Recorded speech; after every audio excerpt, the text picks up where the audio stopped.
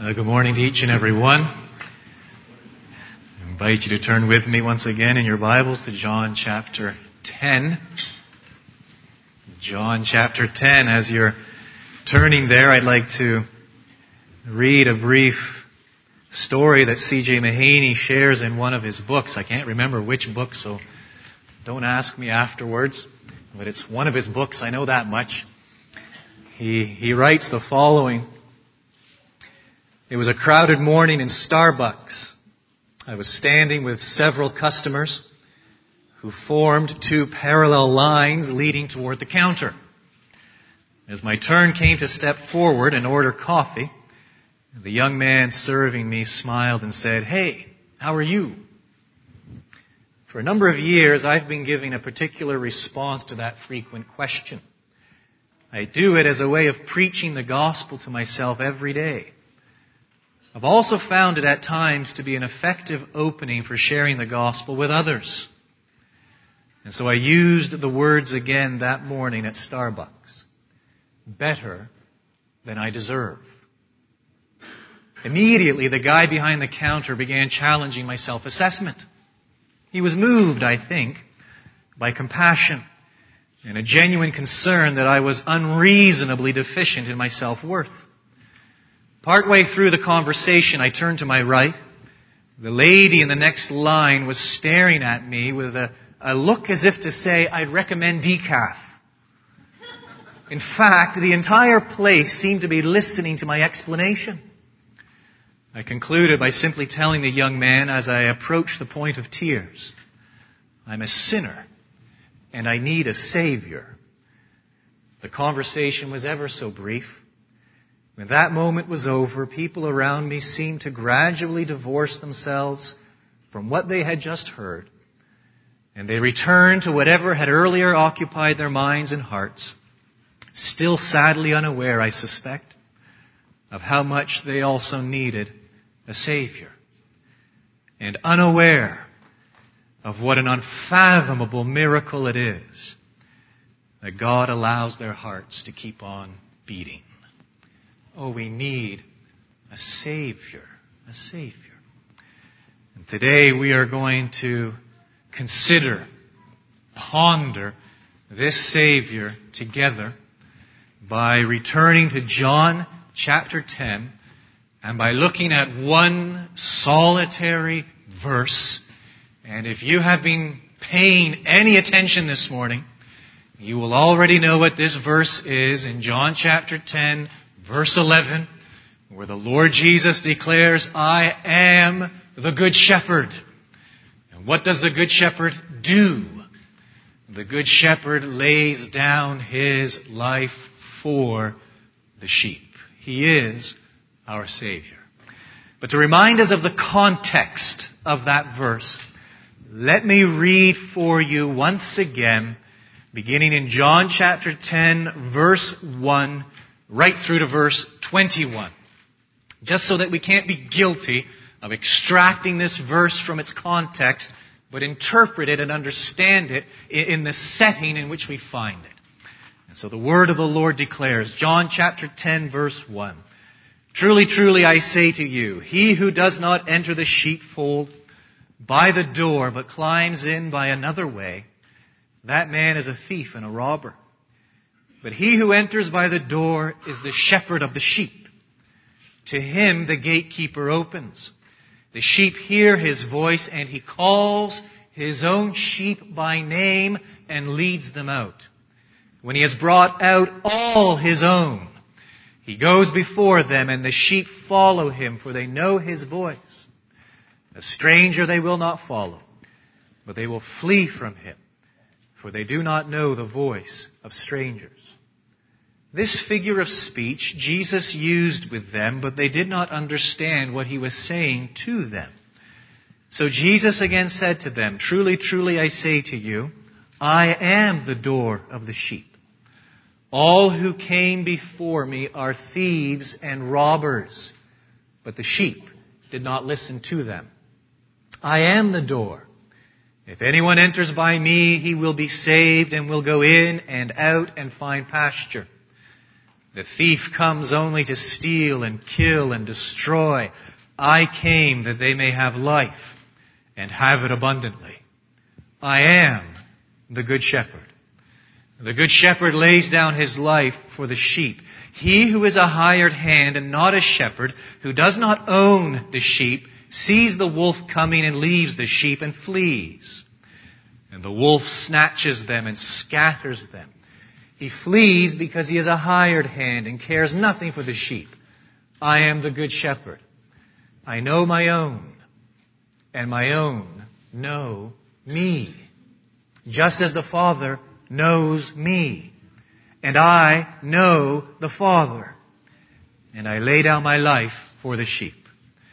And I have other sheep that are not of this fold. I must bring them also, and they will listen to my voice, so there will be one flock, one shepherd. For this reason the Father loves me, because I lay down my life that I may take it up again. No one takes it from me, but I lay it down of my own accord. I have authority to lay it down, and I have authority to take it up again. This charge I have received from my Father. There was again a division among the Jews because of these words. Many of them said, he has a demon and is insane. Why listen to him? Others said, these are not the words of one who is oppressed by a demon. Can a demon open the eyes of the blind? And so if you were here last Sunday, you'll remember that there's a very simple threefold division to this chapter. There is in the first 6 verses a figure of speech, an allegory. Sheepfold, shepherd, stranger, sheep. And then there is a much needed explanation of the allegory, beginning in verse 7, right through to the end of verse 18. And then there is a response, verses 19, 20, and 21. And that's what we pondered last Sunday. And as I've already mentioned, what we're going to do today is jump right into the middle of the narrative. And just camp out on, if you like, verse 11 and extract everything we can from this wonderful declaration from the lips of the Lord Jesus, I am the good shepherd. The good shepherd lays down his life for the sheep. And what we have here is a description of Christ's death.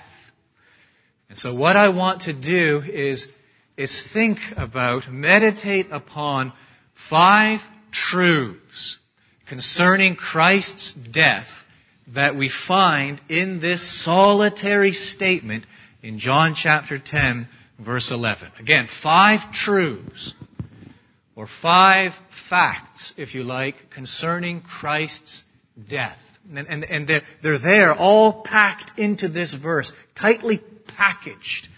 So what I want to do is extract each one by one and pray that the Spirit of God will warm our hearts as we consider our great Savior, the Lord Jesus Christ. And so the first truth concerning Christ's death that is made plain in this verse is as follows. It is an extraordinary death. Christ's death is an extraordinary death. Why do I say that? Well, listen carefully to the words in the verse. I am the good shepherd. The good shepherd lays down his life for the sheep. Who lays down his life? The good shepherd. Who is the good shepherd? The Lord Jesus Christ. Who is the Lord Jesus Christ? The only begotten of the Father. The one who later in this chapter will declare, I and my Father are one. The Good Shepherd is God's Son. And it is the eternal Son of God who lays down his life for his sheep. There is a remarkable statement tucked away in Romans chapter 8, verse 32, which I pray will help us get our minds around the magnitude of this death, of this sacrifice. And there Paul says, God did not spare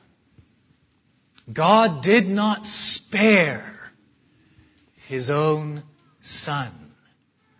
I think there is an Old Testament context to that verse. That's true. As we read the New Testament, we always have to have one eye on the Old Testament, because there are so many quotations, so many inferences, so many allusions that come from the Old Testament into the New Testament and form the thinking and the writing of the New Testament authors. And when Paul utters those words, God did not spare His own Son, my mind immediately goes back to Genesis chapter 22. And there in Genesis 22, we hear God say to Abraham, take your son, your only son Isaac, whom you love, and go to the land of Moriah and offer him there as a burnt offering on one of the mountains, of which I shall tell you. And Abraham obeys. And Abraham takes that child of promise.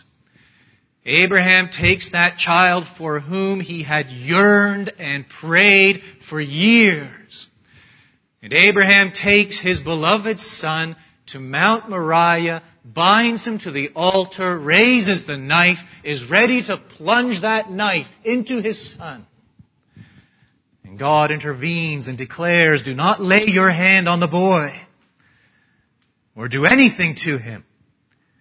For now I know that you fear God, seeing you have not withheld, or you have not spared your son, your only son, from me.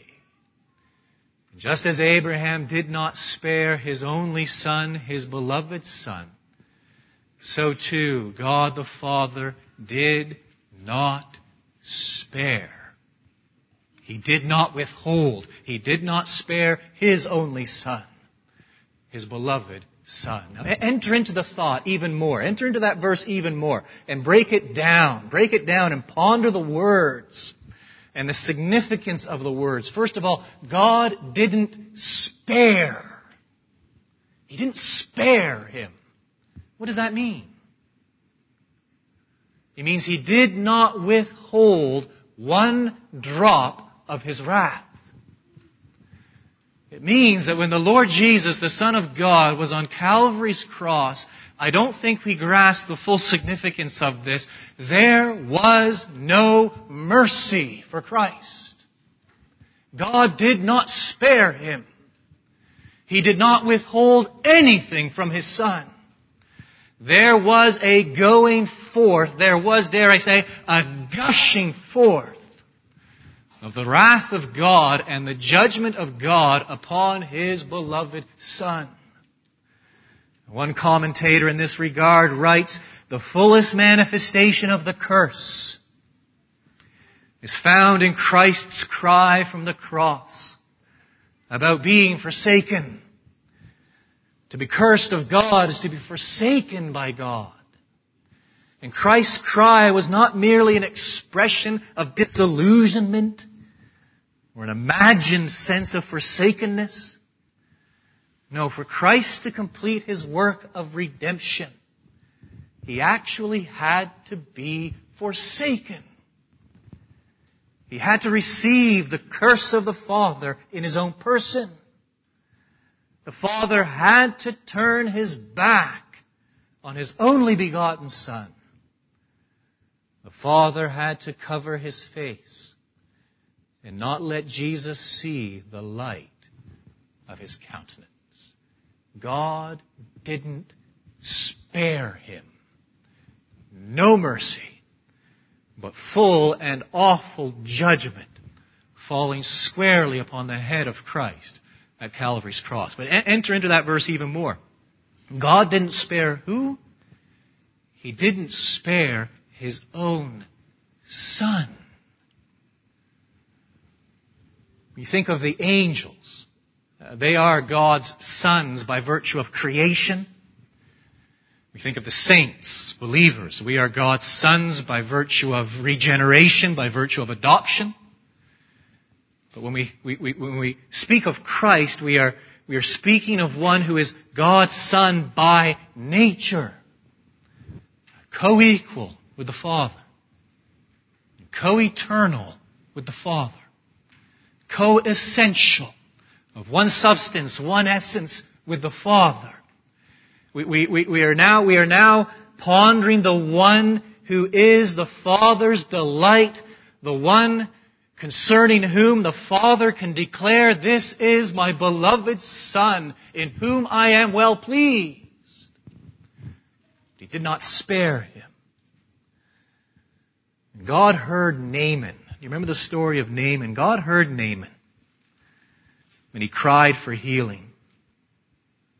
God heard Hannah when she cried for a child.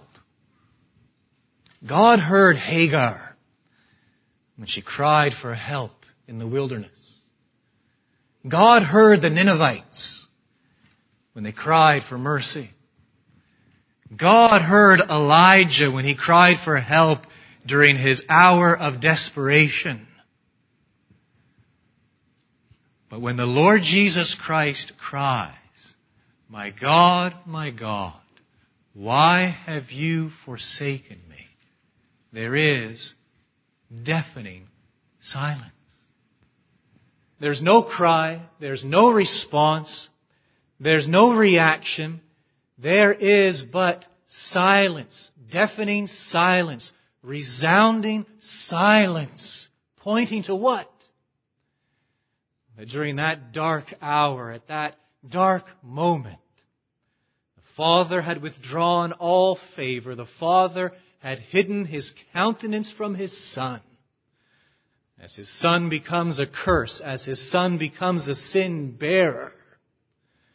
And this is, friends, this is an extraordinary death. This is a mind-boggling death. That the Good Shepherd would lay down His life, and that Almighty God would not spare His Son. The second truth concerning this death that comes out of this verse is simply this. It is a voluntary death. Look at the verse. "I am the Good Shepherd," says the Lord Jesus. The Good Shepherd lays down His life for the sheep. This is where the allegory falls apart.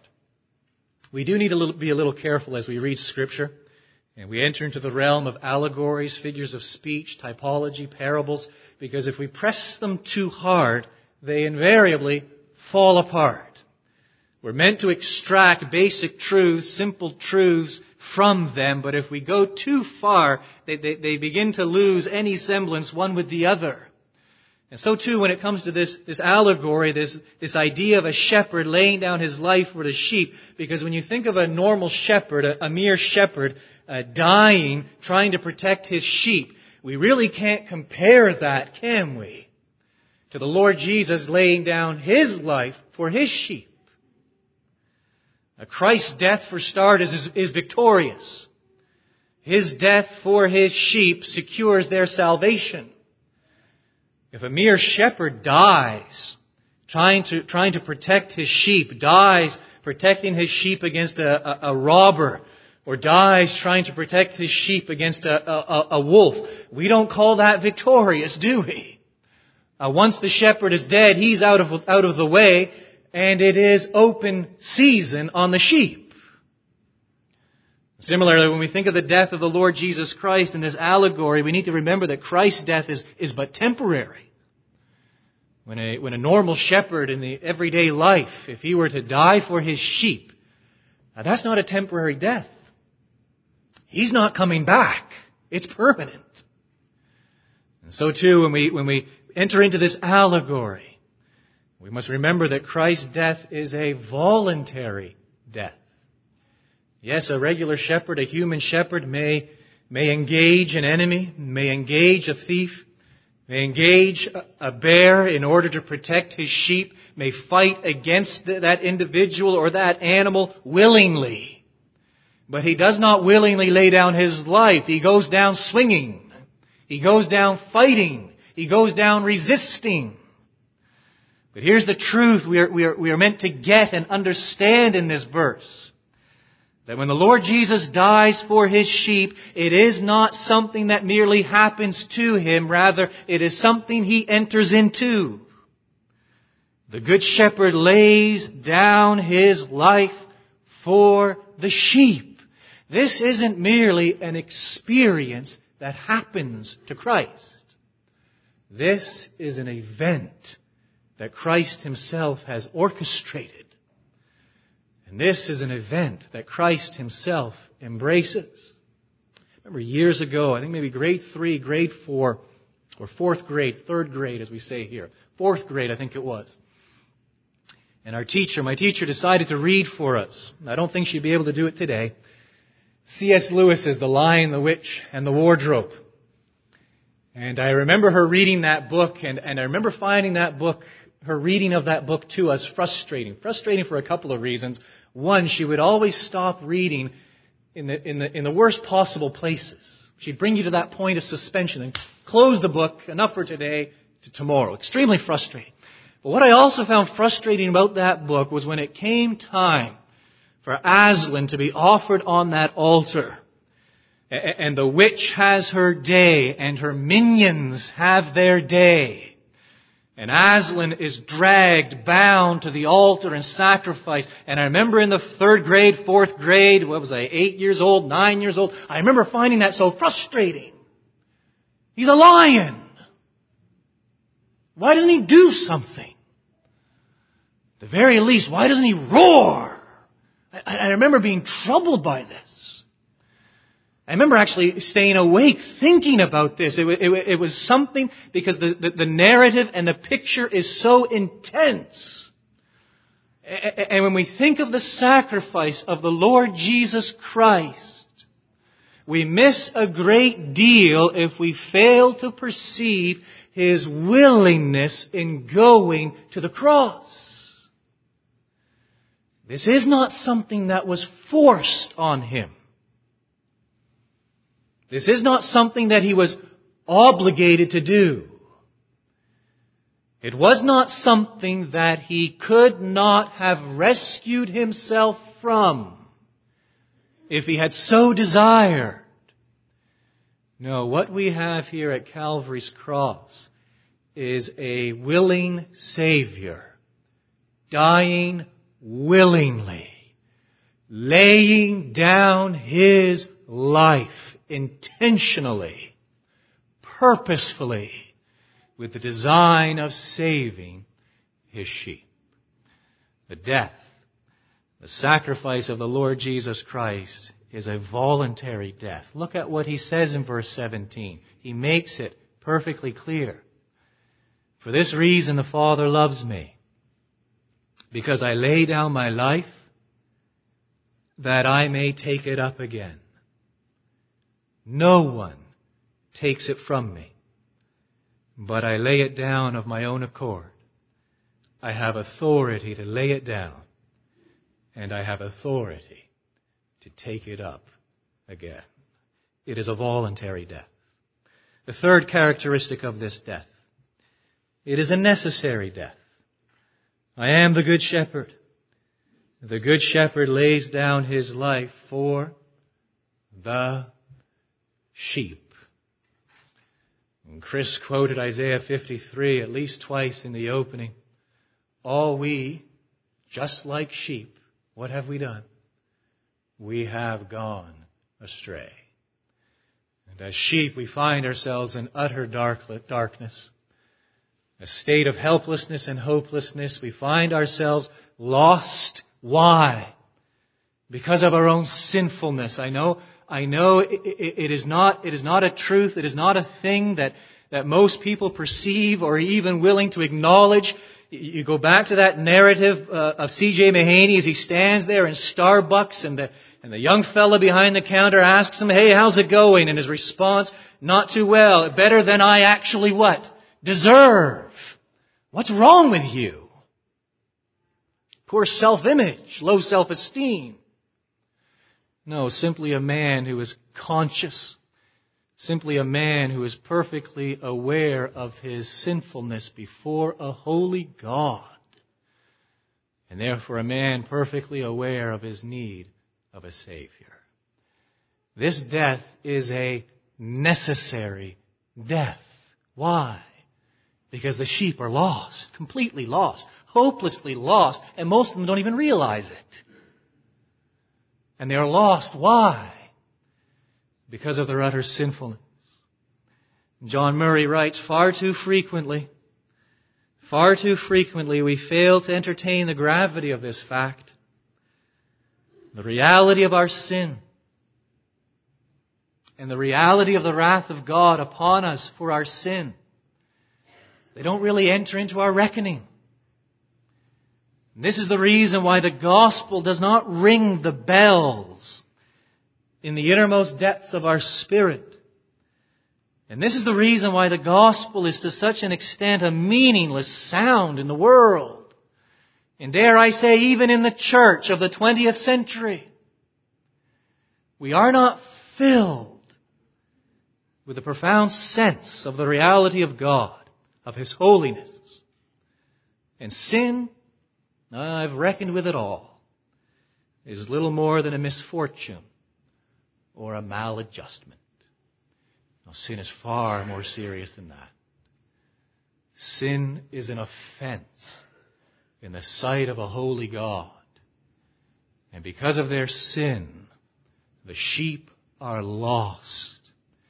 And the only way to bring them back, the only way to redeem them, ransom them from their sin, is by the death of the shepherd, the death of the Savior. It is a most absolute, necessary death.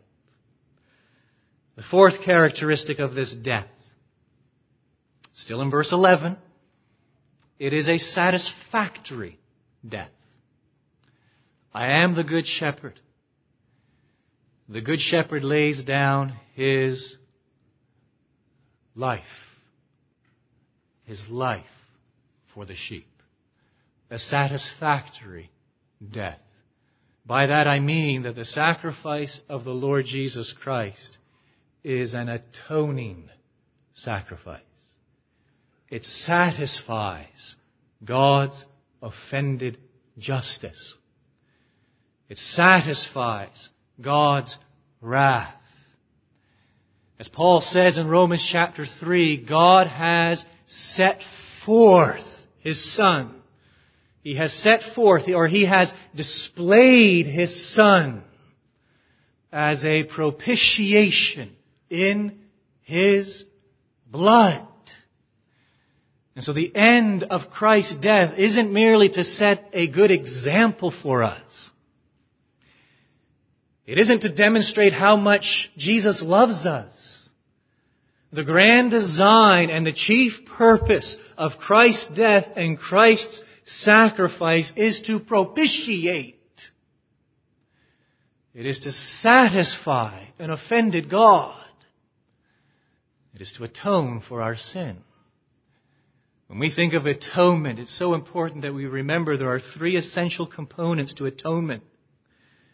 When it comes to an atonement, an offense must be taken away. What is the offense? It's your sin and my sin. When it comes to atonement, an offended person must be satisfied. Who's been offended by us? God. And when it comes to atonement, a sacrifice must be made for the offense and for the offender. And who is that sacrifice? It is the Lord Jesus Christ. He lays down His life for the sheep. And He does so not to merely set an example for them, not to demonstrate selflessness, not to say, hey, here's the extent to which I love you, that I'm prepared to die for you. No, when the Lord Jesus lays down His life at Calvary's cross, He does so to atone for sin, to satisfy an offended God. Now that isn't popular at all today. I don't know if you're aware of that. Most of you probably are. Such a notion of atonement, many people find it quite offensive, downright unpalatable. Why? Because they object to this idea of God's wrath. They object to this idea that God is angry. Now please understand, when I say that God is angry, I don't mean He's angry like you and I get angry. We get angry, why? Because things don't go our way and we throw a tissy fit. We become impatient or whatever, we get angry. Well, if we transfuse that idea of anger to God, we've just made a huge mistake. No, when we speak of God's anger, we are referring to His righteous indignation towards sinners. A perfect God has given a perfect law. A holy God has given a holy law. And a holy God rightfully expects to be obeyed. We have not obeyed Him. We've disobeyed Him in countless ways. Therefore, God is angry with us. Oh, I know, we're not supposed to say that today. We are by nature children of wrath. You've seen it in your care groups, haven't you? In Ephesians 2. What does that mean? It means we are the objects of God's wrath. We are the objects of God's anger because of our sin. God's anger must be turned away. How can we turn away God's anger? He's angry because His justice has been offended because of our sin. Well, the only way in which we can turn God's anger, wrath away from us is through the atoning work of the Lord Jesus Christ, who has paid the penalty for our sin on our behalf. Oh, I pray that we grasp that here this morning. I know there is so much confusion surrounding the cross in the days in which we live. So many confusing ideas and notions as to why the Lord Jesus died at Calvary's cross. Much of evangelicalism today, I don't know if people realize it or not, but much of evangelicalism today has bought into what's known as the moral influence theory. Moral influence theory of the atonement. What's that? It's the idea that basically the purpose of the cross is to make us feel sorry for Jesus. The purpose of the crucifixion is to break our hearts. It is to show us the extent of His love and selflessness. And in seeing His physical suffering, it is to stir in us this emotional response and empathy for the Lord Jesus. It's called the moral influence theory of the atonement.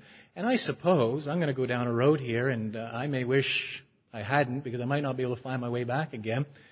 But I suppose that's why many of the dramas and movies depicting Christ's death, Christ's crucifixion, strike such a popular chord with people. Because oftentimes they completely misrepresent the atonement and the purpose of His death, and simply the goal of the drama, at times even sermons, the goal is simply to make us pity Jesus.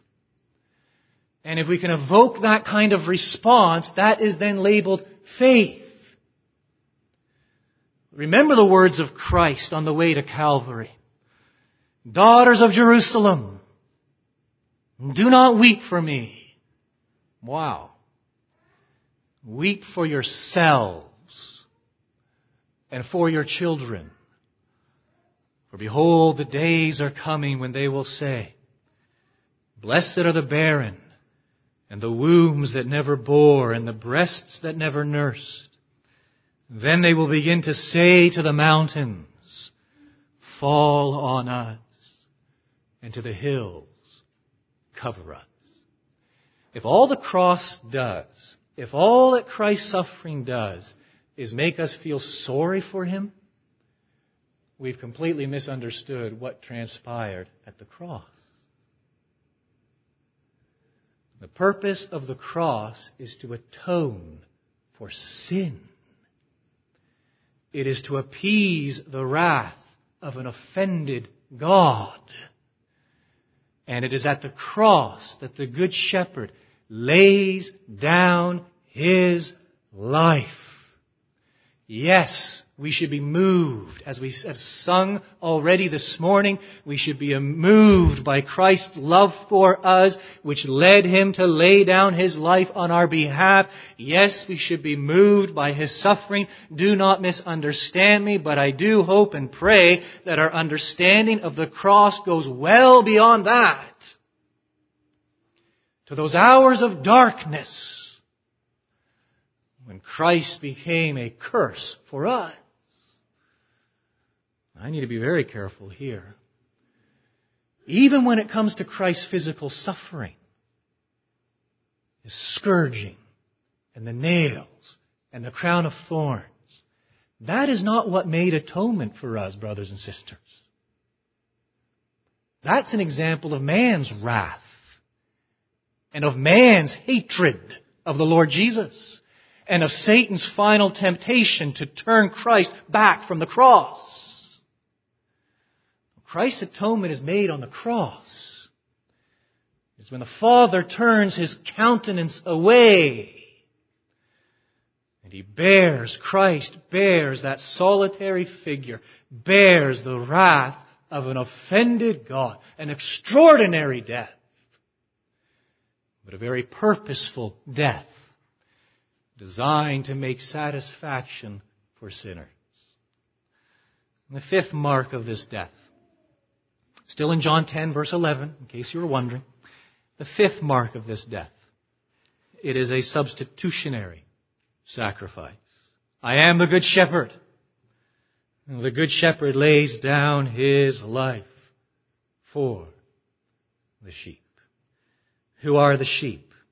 Just turn back for a moment to John 6. I'm not going to jump around a lot, but just a couple of verses that I believe will help us. John 6:39. And this is the will of Him who sent me, that I should lose nothing of all that He has given me, but raise it up on the last day. Back to John 10. We read something very similar in verse 29. My Father, who has given them to me, is greater than all, and no one is able to snatch them out of the Father's hand. One more reference. Christ's high priestly prayer. Chapter 17. And again we read something very similar. Verse 9. I am praying for them. I am not praying for the world, but for those whom you have given me. For they are yours. In John chapter 10, verses 14 through 16, we find that word know 4 times. I know my sheep. My sheep know me. There is this union between shepherd and sheep, between Christ and His bride, between the Savior and His people. It is a union. It is a union that we must get our minds around. This isn't, friends, this isn't a subject, this isn't an issue that should cause us consternation. It most certainly shouldn't be a point of controversy and debate. It is designed to encourage us. It is designed to bring us great comfort. That when the Lord Jesus died at Calvary's cross, it was not any mere hypothetical atonement. It was an atonement. He laid down His life for His sheep. And He became a curse for His sheep. And my sin most certainly was reckoned to Him. And He paid the penalty of my sin in full. Listen to these words carefully. The efficacy or the effectiveness of Christ's atonement is founded upon the union that exists between Christ and His people. Or as John Flavel states it, before this world was ever made, then God's delight was in us, while as yet we had no existence, but only in the infinite, mind, and purpose of God. Oh, friend, if you're discouraged as a believer, downtrodden, there is no greater truth that you must get your mind and heart around than the believer's union with Christ and of Christ's priestly work on behalf of His sheep. When we think of Christ's priestly work, so what He does on behalf of His bride, the church, please understand, it begins at the moment of His incarnation. At the moment of Christ's birth, throughout His earthly sojourn, as our priest, on our behalf, on my behalf, He did what I could never do. He lived a perfect life. And He loved God with all His heart, with all His soul, with all His mind, with all His strength. He fulfilled all righteousness. He fulfilled the law. He perfectly obeyed God. And there's the righteousness I'm after. There's the righteousness I want. The righteousness of my priest, the Lord Jesus Christ. Not my own righteousness. I have nothing I can bring before a holy God. I need His righteousness. If ever I am to stand in the presence of an offended God. But not only did He live His life on my behalf as my priest, He then died on my behalf. He offered up Himself. Here is His priestly work. And by shedding His blood and by giving His life, He paid the penalty for my sin. Now here's where we make a huge mistake oftentimes as Christians. We stop there. It's done. That's Christ's work. Over and done. Not so. His priestly work continues to this day and will continue forever. Because you see, as my priest, He has now entered into heaven itself. He now stands before God Himself. He is united to me in my humanity by virtue of the incarnation. I am one with Him because He has taken hold of me by the Holy Spirit. And there stands the Lord Jesus Christ, a perfect man, a man who has paid the penalty for my sin. There He stands in the very presence of God. What's He doing? Still functioning as a priest. He's interceding on behalf of His sheep. And that's why you probably noticed, I don't know how much you pondered it, but there in Ephesians 2, where Paul inserts that wondrous thought that, we've been made alive together in Christ, right? And we've been raised up with Christ, right? And what's the next statement? And we have been seated with Christ. Where? In the heavenly places. Ponder these things. Ponder Christ's priesthood and the work that He has accomplished on our behalf, not merely at the cross, but the work that He now effects for us before God's throne, thereby guaranteeing our salvation. Thereby guaranteeing to us for all eternity the application of what He accomplished at Calvary's cross. And that's why Paul can declare in Romans 8:33, who shall bring any charge against God's elect? There you are. Who shall bring any charge against God's elect? It is God who justifies. Who is to condemn? Now listen carefully to these words. Christ Jesus is the one who died. More than that, who was raised, who is at the right hand of God, who intercedes for us. We cannot divide Christ's priestly work. We can't divvy it up and separate it.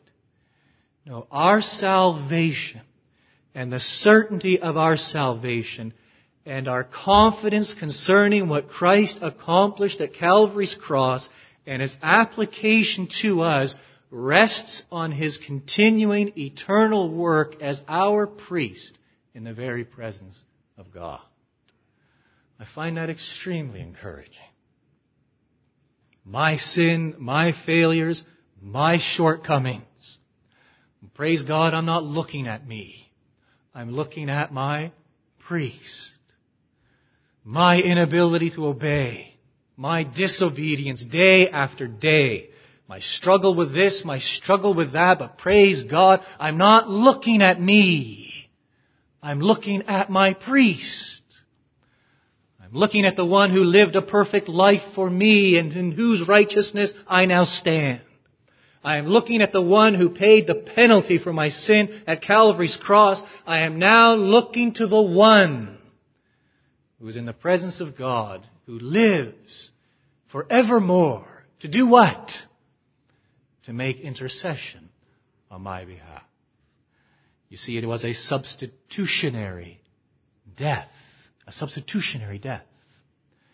Christ laid down His life for His sheep. What should be our response this morning? If you're following along in your bulletin worship guide, you'll notice 4 blank lines at the bottom. And so let me suggest a 4-fold response to this marvelous death and these words of the Lord Jesus in John 10:11. The first is this: we should respond in repentance. If you're here this morning and you are not a Christian, you must repent of your sin and come to faith in the Lord Jesus Christ. Let me ask you, friend, if you're not a believer, when you ponder this extraordinary death, and when you consider what happened at Calvary's cross, what do you think about that? What do you make of that? What do you consider as happening there, as having happened? And what do you think when you hear that God's wrath was there poured out for sinners? What do you think when you hear that God's judgment fell upon the Lord Jesus Christ? What do you think is in store for those who dare to despise such an extraordinary death and reject the Lord Jesus Christ? No, as we ponder the death and the sacrifice of Christ this morning, if you are not a Christian, there is but one response. It is to repent of your sin. And it is to believe in Christ for the salvation of your soul. As William Cooper writes, there is a fountain filled with blood drawn from Emmanuel's veins. And sinners plunged beneath that flood lose all their guilty stains. The second response, surely as believers we should worship this morning as we consider Christ's death. Samuel Davies, the hymn writer, great God of wonders, all thy ways display thine attributes divine, but the bright glories of thy grace above thine other wonders shine. And surely we have caught a glimpse of God's grace toward us this morning. And what a motive to worship Him. Thirdly, we should respond in humility. And this is a humbling experience to stand at the foot of the cross. And we might well join with Isaac Watts in singing, when I survey the wondrous cross on which the Lord of glory died, my richest gain I count but loss, and pour contempt on all my pride. And lastly, we should respond in service as we consider the shepherd's death on our behalf. Again, Isaac Watts. Thus might I hide my blushing face while his dear cross appears. Dissolve my heart in thankfulness and melt my eyes to tears. With drops of grief can ne'er repay the debt of love I owe. Dear Lord, I give myself away. That is all that I can do. Repentance, worship, humility, and service. As we seek to worship in heart and in deed this morning, in response to this great death, in response to this great shepherd who has given his life for his sheep.